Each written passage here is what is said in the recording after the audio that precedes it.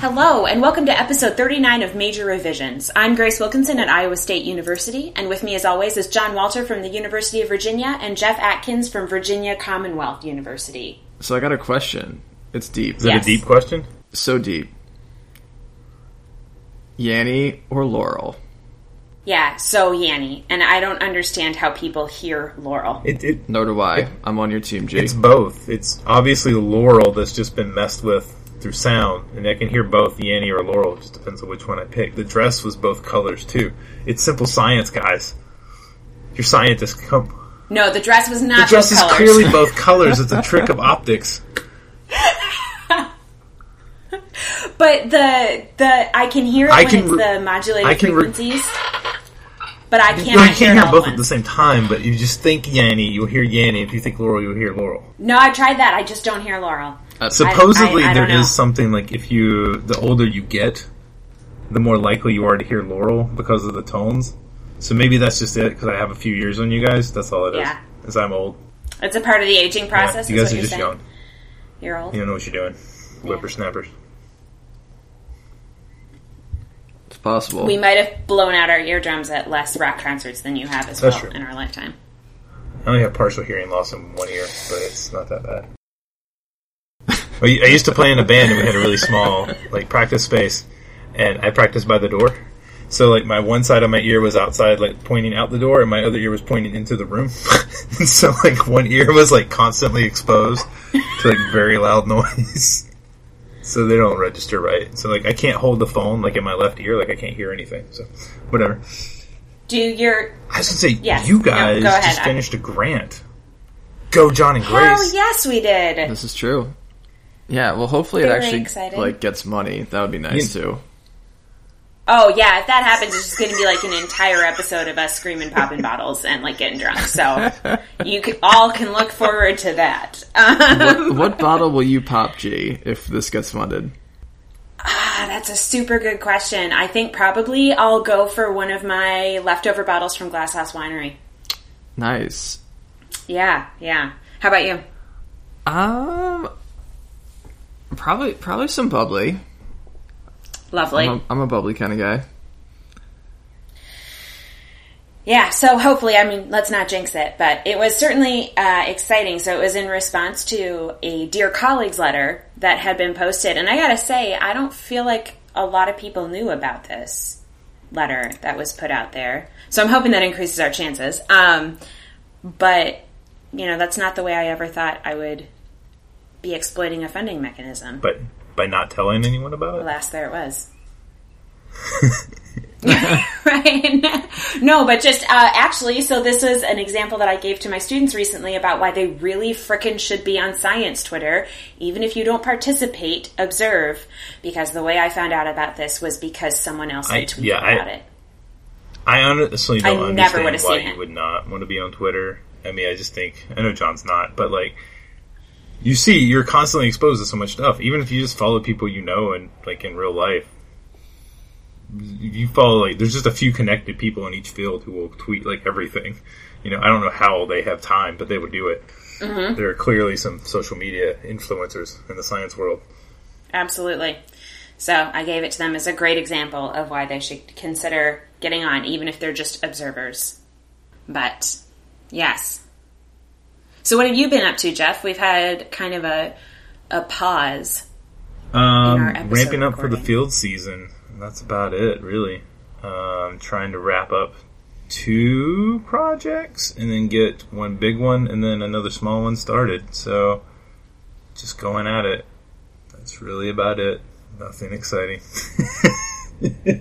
I've been chronicling all the snakes that I run into in the woods because they have been crazy abundant this year. That's been cool. That's about it. Nothing exciting on my end.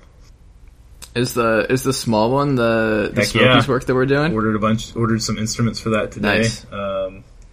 Nice. So John and Atticus and I wrote a grant through an educational foundation connected with the Great Smoky Mountains, which got picked up. kind of a surprise, honestly, that it did, because we wrote in there that we would make a movie. And now, it's like, yeah, now we gotta make a movie. Which would be cool. Like, the idea is, like, they thought it was cool that we were doing field work, because a lot of the educational movies that you show about science, like, they very rarely show scientists actually doing science. You know, and so, like, I think there's definitely an area there where you can just show people doing field work. However, what's not exciting is that since most of the field work is really going to be us just using a scanning LiDAR system, which is really just walking out into the woods, setting up a tripod, and hitting a button, and then hiding behind a tree for 2 minutes, and then repeating this for like 4 days. That's not the most exciting thing, so I think we're going to probably work in some of the kind of the history of the park, and I've been playing around on archive.org, and there's a lot of great like newsreels from the 30s showing the Smokies getting set up, and then we can drive all around and get a bunch of cool footage of Hemlock Woolly Adelgid and Balsam Die-Off and stuff. Or, worst case scenario, we'll just film John and Atticus and I playing banjos in a cabin somewhere in the woods. And, you know. Oh, yeah. We should all bring our guitars. That'll be... Yeah. But I swear to God, if anyone plays Wagon Wheel, I'll slap them in the mouth. Oh, but only if you play the Old Crow version. If you play that... I wonder if, like... I haven't been to Asheville, like, actually spending any time in Asheville in a few years now, so I wonder if all the Old Crow, like, graffiti that used to be down in the River District is still there. Like, somebody went crazy and painted a bunch of, like, Old Crow, like, mosaic... They're not mosaics, but, like, murals and stuff. I don't know if that's still there, but I hope it is. It was very out of place. But, fun times. We'll keep you up to date.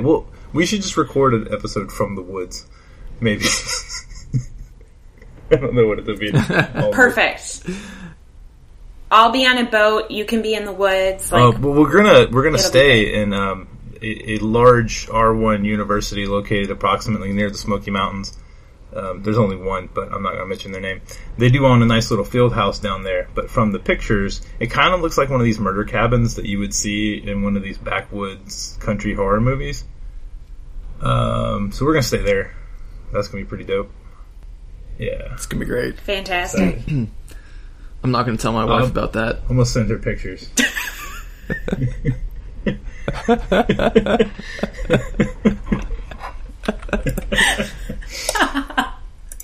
So, moving along.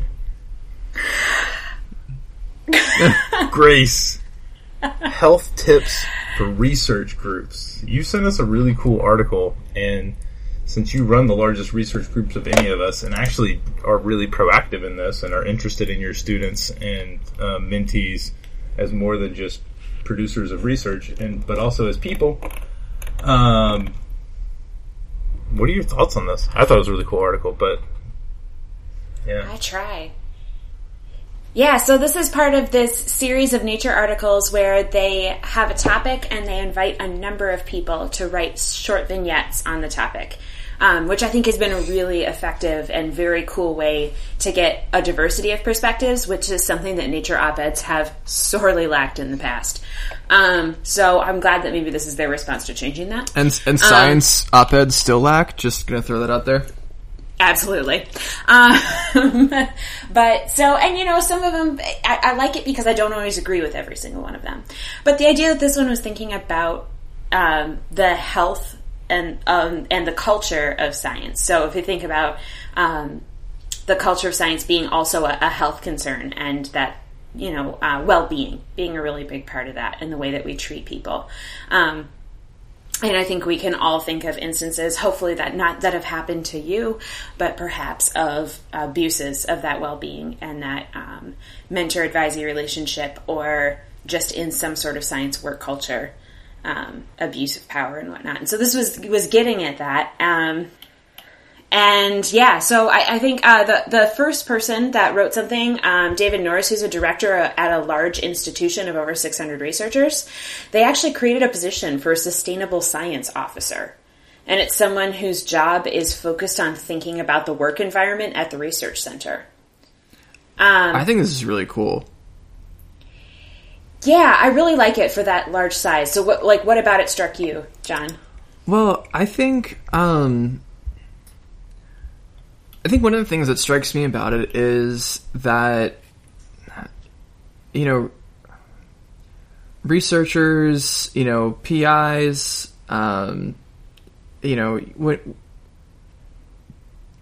effectively part of your job becomes, if you advance far enough in science, but even as PhD students, you work with undergraduates and stuff like that. Part of your job is effectively to manage people, but you don't really get a whole lot of guidance for how to actually do that effectively, and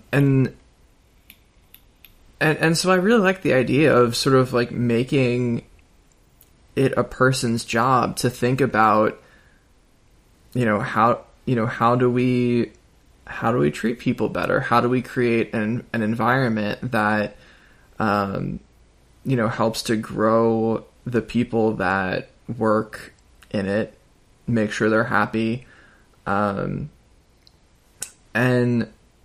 I think that's probably more effective than, just having, a number of different, PIs and stuff like that try and manage their groups in, sort of different ad hoc kind of ways. And I think it just, takes a little bit of, pressure off the PIs themselves in all likelihood, and probably lets them focus on aspects of their job that they're passionate about, and helps connect them with resources to help themselves and to help the people who work with them in their research groups be happier and do better work. Yeah, absolutely. I think it sounds like it's been so successful at this institution as well, which is just amazing. And the things that they go over in the article, we'll post the link on the website. We'd encourage you to read, like, the things that they do for every career level to really be supportive and help people feel, I think, fulfilled and valued at their job is really cool. Definitely. Yeah. And I think it's really cool how this grew from sort of like a ad hoc trial kind of thing into a senior level position at this institute. Mm-hmm. The one thing I would worry about, I think, if sort of taking this model and applying it at another institution, is clearly there was the will of the people, and there was sort of this buy-in. It was grassroots, and now it's become top-down, and it's a real thoughtful endeavor about the culture at their institute. But that some others might take it as a pass of, oh, well, we have a science sustainability officer. We have someone that thinks about culture. I don't need to do that. When it is definitely still every PI's job to think about that to some degree. But that doesn't mean they have to be doing it all individually by themselves. So you don't want it to end up like how Congress treats ethics. Okay. Yeah. Yeah. Right on. Yeah. The other thing that I think about is that, 600 researchers is still a lot of people, but it's much smaller than a lot of, even small universities. This institute is probably potentially a lot more homogenous in terms of what their research goals are. Mm-hmm. And the fields that they represent, and so there's probably a lot more similarity in goals and in culture than you would find, especially at a large university. And so if you did try and scale this up, maybe one person is not sufficient. Maybe. And maybe not even one centralized office would be the way to go. Maybe it's, embedding these types of positions, at least within, a school, a sort of a branch of a larger university, if not even, assigning them to individual departments or clusters of departments that have similarity in research interest and similarity in the culture of that field. Mm-hmm. So one of the other vignettes was about showing that you care. And this author, Michael Zygmunt, talked about that he had co-taught a course about survival skills for lab members, which I understand, and that's a cute way to always put it, but I hate when we talk about survival skills for grad school, because, gosh, you should be getting more than just surviving out of it. Yeah. Otherwise, yeah. But I understand the point that he's making, but that basic care of lab members should be something that's taught to lab heads. And just some really basic principles that, sometimes it makes me sad reading these sorts of things, because it's like, showing people that you care and being a mentor and not just a supervisor. And it's like, that's probably should just be like normal how you interact with other human beings as a human being. But that's clearly not a part of our broader scientific culture and is something that actually needs to be underlined. And this section was very underwhelming to me. It's basically just like, hey, maybe tell them they did a good job every now and then. Yeah, and I wonder if part of that grows out of the experiences maybe that we had. And one in grad school, one of the things that I can point to that I've really missed since coming to a new institution is, so at University of Virginia in the Environmental Sciences Department, we have a Friday Donuts. And if you don't know, Jeff wears many hats, but one of the hats he used to wear was Dr. Donuts. And it was an opportunity for the whole department to get together, share some fellowship, but more importantly than that, we always stopped and had announcements, and then people shared positive things that had happened that week. Getting a paper accepted, getting a new student, having a grant be funded, things like that. A former student getting a job. And it was actually something to really look forward to and a great way to celebrate our group. And I think it really helped build community.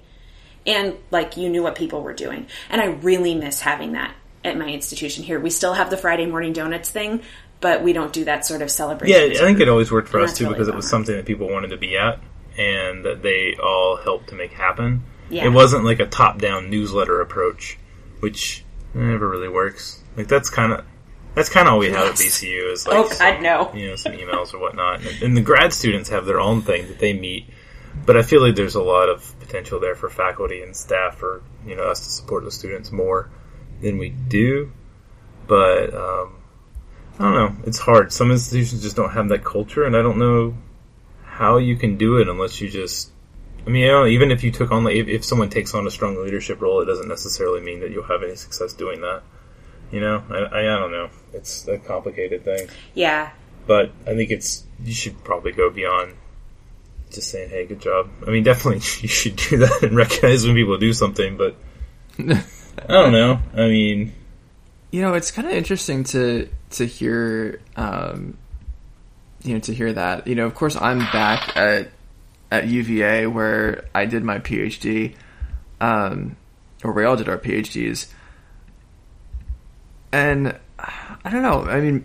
Maybe it is that we're, kind of super privileged to have, come up in a good department environment and to all have good advisors.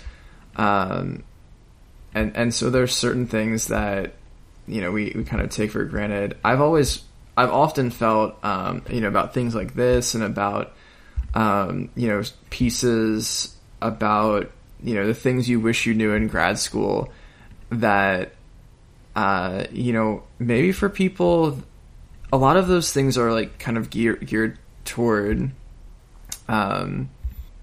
people who maybe didn't have a good grad school experience, or maybe found out after getting there that maybe being an academic, wasn't totally cut out for them. And maybe those things don't speak as well to people who have had good experiences and are, really happy, with their careers in academia, even if, they haven't, like me, quite gotten where they want to go yet, in terms of, finding a long-term stable position.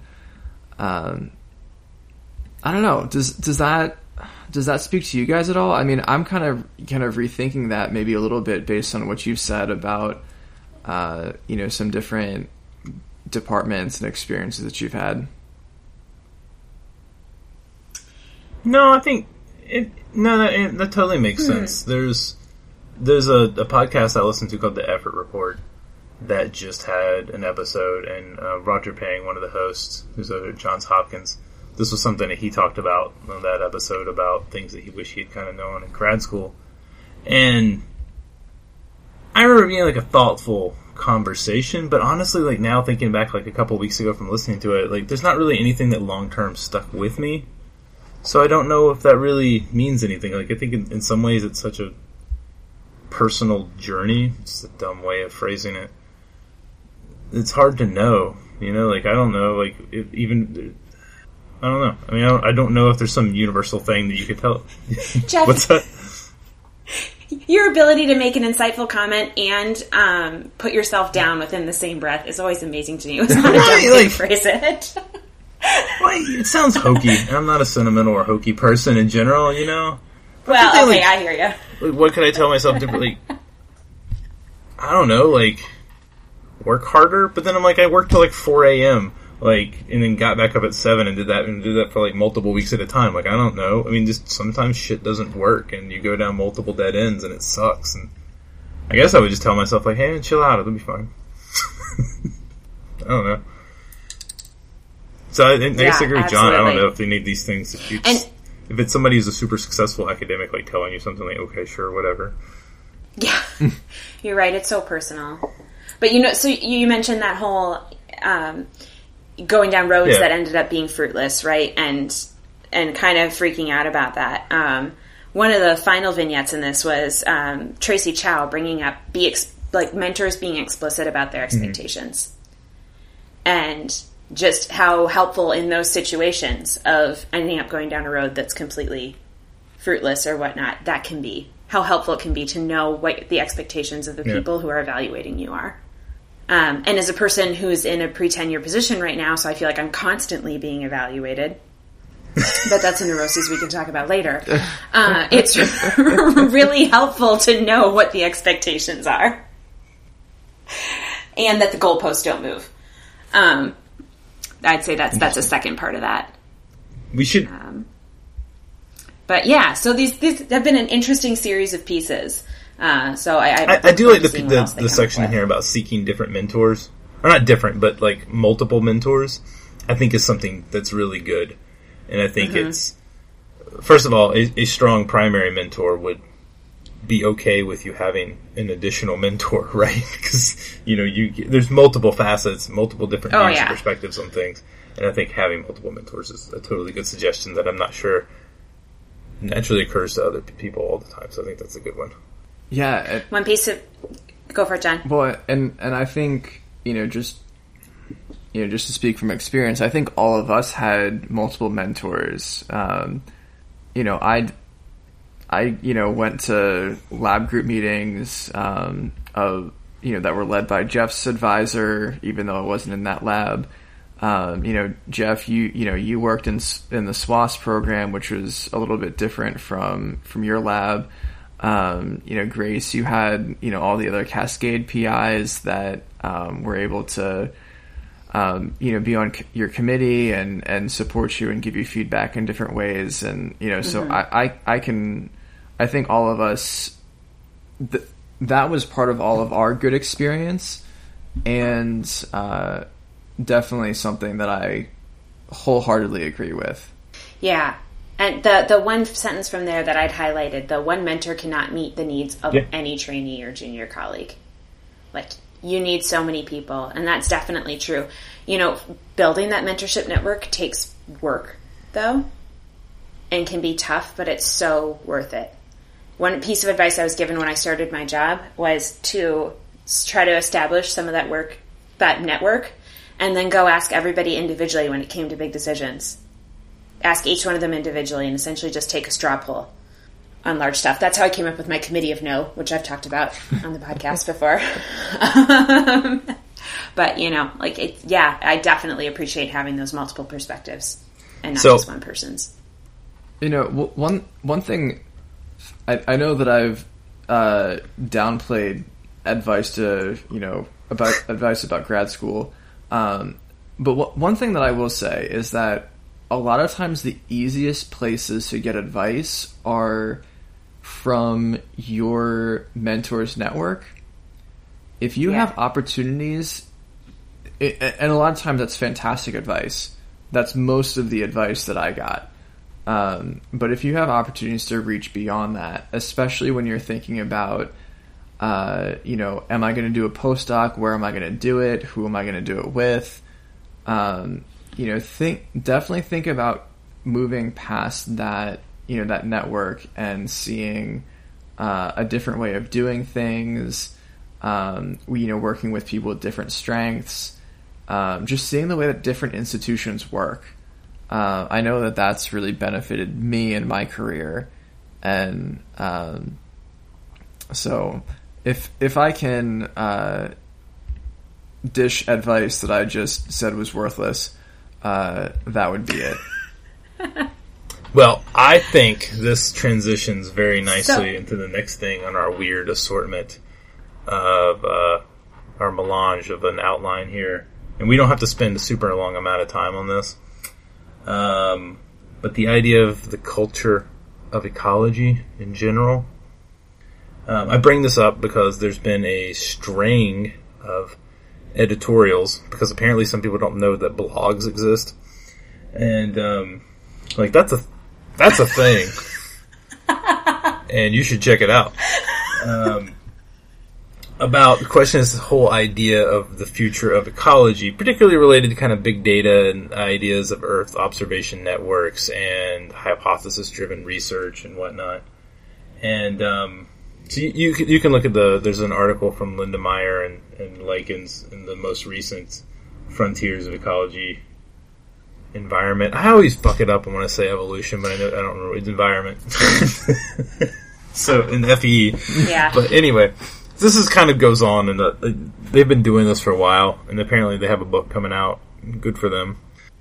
Yeah, that's the part I didn't get. Why were they allowed to write yet another Frontiers article about the exact same damn thing they wrote it about 6 years ago? Did you know they also have two or three parasites. things in trends in ecology, and trends in something, the environment, evolution, whatever the other one is? It's two E's.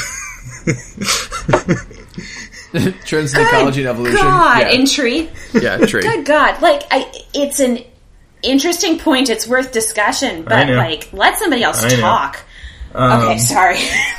Well, I don't think anybody... Stay in your lane. That's all I have to say. I mean, I kind of think that they're still waiting to get a rise out of someone. I mean, I think everyone's just like, dude, just give it up. You're old. You're Gene Likens. You've done some cool shit, but you're still old. Just... And you're in the National Academy. It's like you let any of these old people just keep going. They're just going to prove to you that they're crazy, right? You just let them go on too long. Buzz Aldrin's doing that now. There's a bunch of these people. Once they hit, I don't know. It's just the whole thing now. I guess they don't realize that there's the internet and there's people constantly seeing them, and you constantly get exposed to how crazy people are. Of course, they're voluntarily writing this and just putting it out there.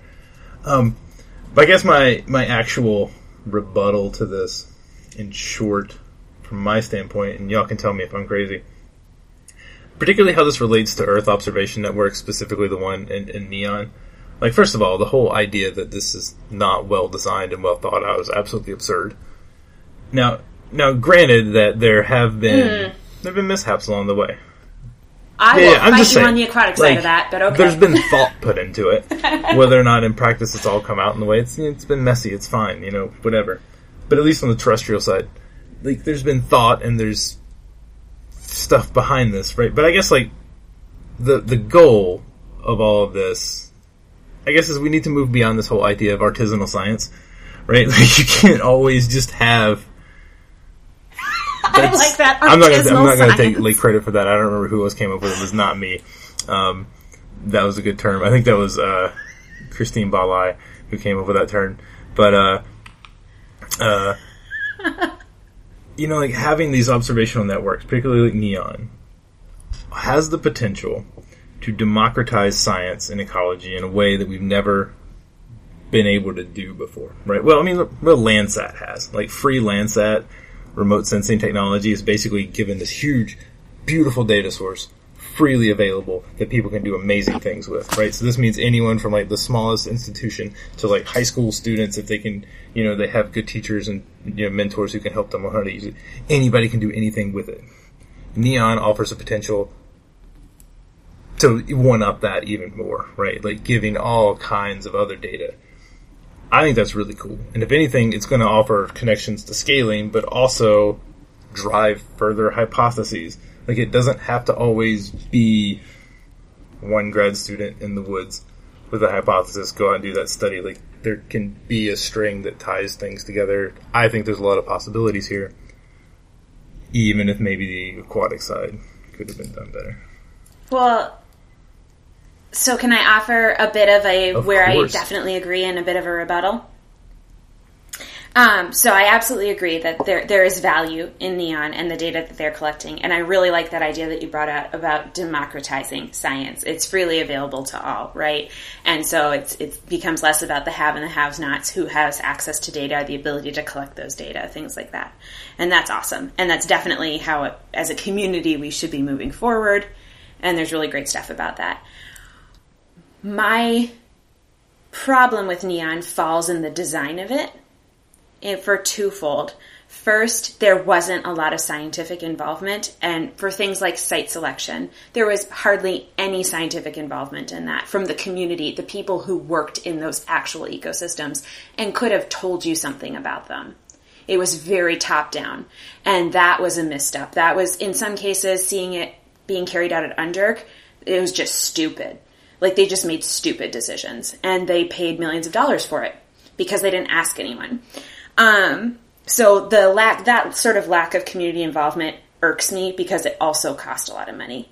But then number two, I totally understand the need for the sort of data that are being collected and the importance of it and whatnot. It would be more satisfying if there were some initial broad scale, large community level questions that were of interest, that were driving this particular data collection, as opposed to what feels like the Field of Dream model. If we build it, they'll come up. Like, they will come. And at least on the aquatic side, that's certainly how it's felt. From my outsider's view, as a young person who was not involved in the very, very early stages or hearing about it. So, let's just put all the caveats on there. There were some interesting times in the beginning. Yes, and I think clearly it has turned to be extremely fruitful already, particularly I think on the terrestrial side, and what folks have been able to do with it. And it is a 100% invaluable data set and a huge boon to our community and our science and our field moving forward. And so, I'm there. But the method in which it was carried out, which is separate from the science and the data. But these are reasonable discussion points, not framing it as a cultural attack. That's... Oh, heck yes. Yeah. No, that piece was off the charts. That was ridiculous. Oh, go ahead. Yeah, I'm going to flip back something. Go for it, John. I guess my issue with this being framed as a cultural issue is that you've got a couple of old fucking white dudes harping on the culture of our field. And, I'm a young white dude, all right? The only thing, in some respects, the only difference between me and them is, 40 years. Well, maybe 30 with Lindermere, but,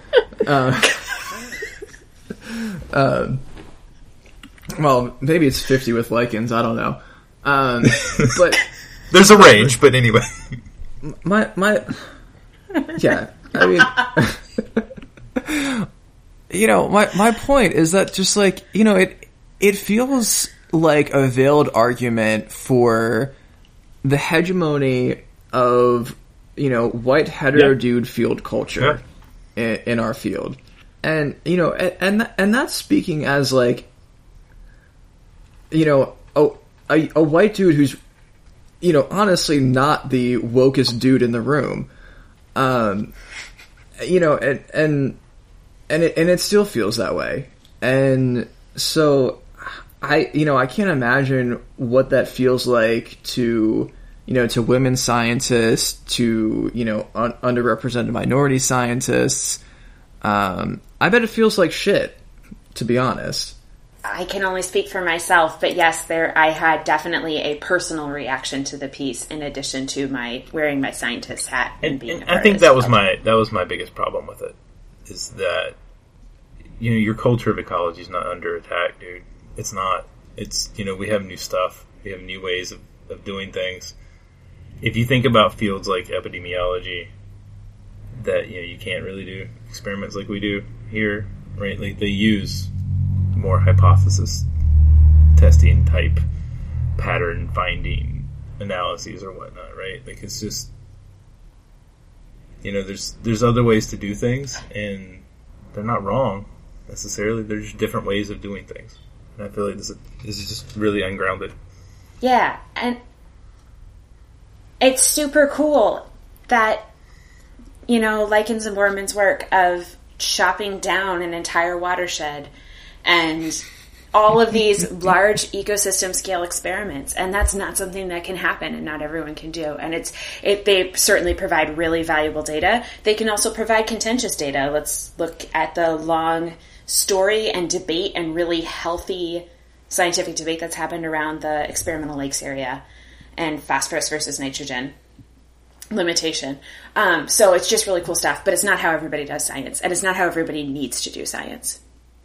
But that also doesn't mean that the people who do science in that big scale ecosystem manipulation way, and the people who do it in mesocosms or in lab studies, and people who do it with data networks, and that's data that are being collected by sensors, can't all work together and inform each other to get even better science out of it. And so maybe that's also, at least I felt like in their parasite piece back in, 2011, that's kind of a point that I think was trying to be made, is that like, hey, people can inform each other, and when you actually know something about an ecosystem, you can help contextualize. Yeah, it's just, you can make the point of that being an ass. But oh, hey, there it is. I'm really disappointed in Frontiers for, if they were going to publish this, fine. But you want to, like, first of all, just stop giving these people a voice, because they've made this point and they've had their voice. We're done. Okay, move the heck on. But if they were going to do this, the fact that they didn't solicit somebody else to write a rebuttal to publish with it, just, like, what the heck? Also, Frontiers, I thought everything had to be application-based now. How is this application-based, huh? Just saying. Yeah. I don't see the management implications of this. If you're going to make that claim for everything else. Maybe. Not sour. Well, and it's not like there is a shortage of scientists, of senior, well-known scientists who are involved in, network-based science. Yeah. There's a whole smorgasbord of people to choose from if you choose to take that route. If you're frustrated with Frontiers, and I know I am. Not really Frontiers, we're still cool. I'm just joking. I got an idea for you about a new journal. Are y'all ready? Are y'all ready for this? Oh, yeah. Hot damn. From MDPI, which multidisciplinary something, publishers, digital, who cares? J, the Open Access Journal of Multidisciplinary Sciences. It's an international open access journal published quarterly online. Free publication for well-prepared manuscripts for 2018. What does J cover? Everything. All research fields. J. So why is it published quarterly? Because it's predatory. Okay, so this is what I don't. This is what I don't get about MDPI. Looking it up. There's like quality journals here, right? Like good stuff. Like Sensors is good, Forest is good, Remote Sensing is really good, and then there's some weird ones in here, and I don't get it. I really don't get it. J is the weirdest one to me. There's also Sci, SCI, which is like post-peer review. Like they kind of just read your article and then publish it, and then it gets peer reviewed or something. Not 100% sure about this one.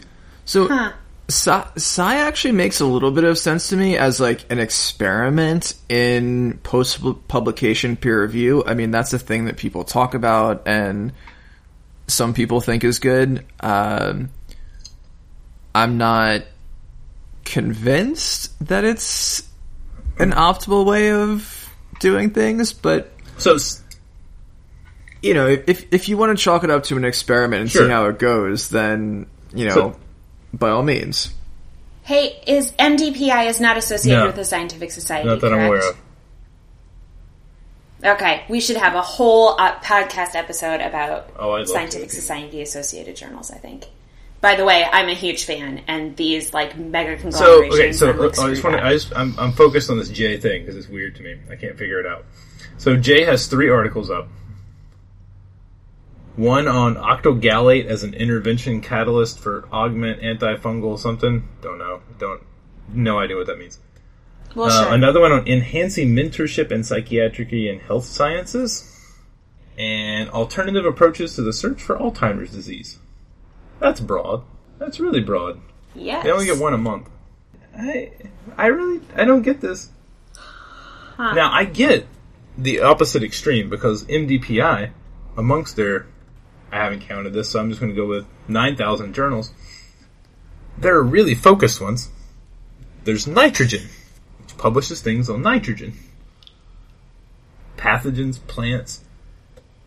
Quaternary, which I assume is geology. But anyway, guys, beverages is really exciting. Beverages.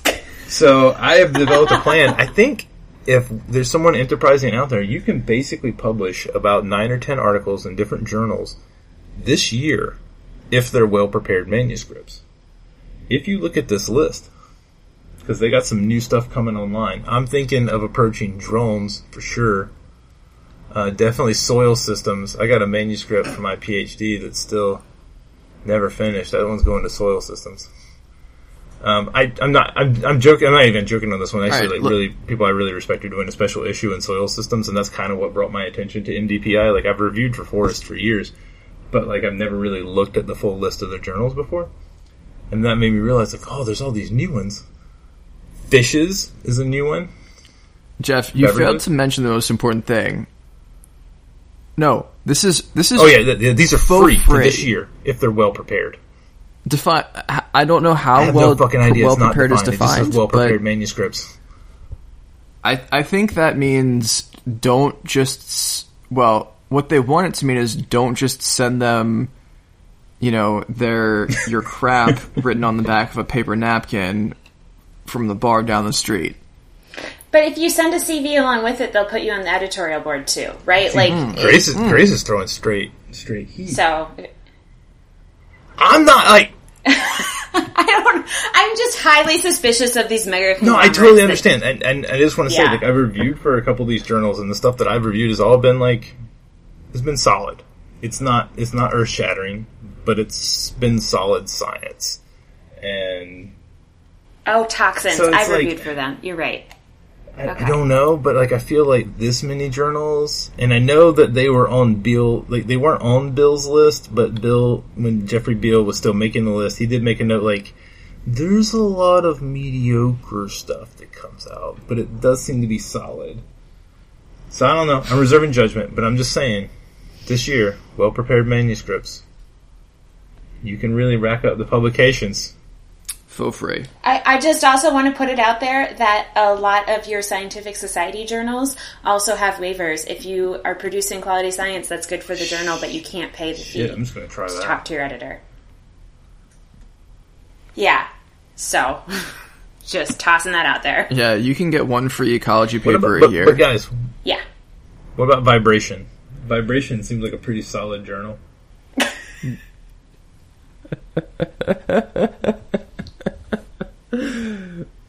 I don't... Universe? Maybe. Huh. Anyway, I'm just saying. All right, I have an idea. We're going to rapid fire go through update on the biggest thing that's happened in your life in the past week that we haven't talked about yet. John, go first. I moved It in can be 10 days. I moved in the house that I bought, and it's mostly finished-ish. Woo! Jeff. Jeff. I feel like something happened, but I don't remember what it was.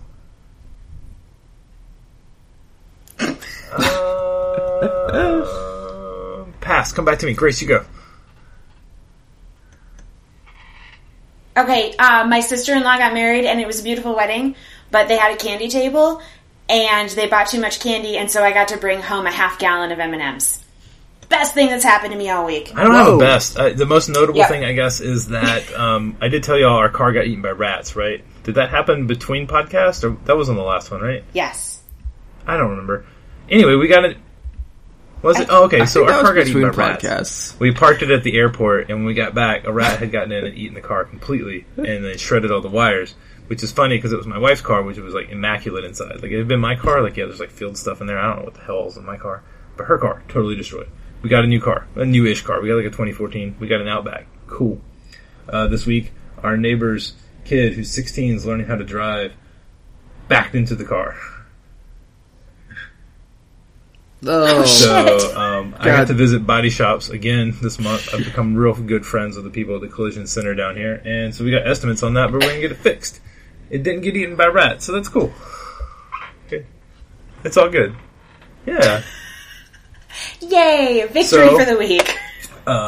With that, we're going to post a bunch of recommended readings on our website for this episode, and also we have a piece from Dr. Catherine Holshoff, who is now at VCU.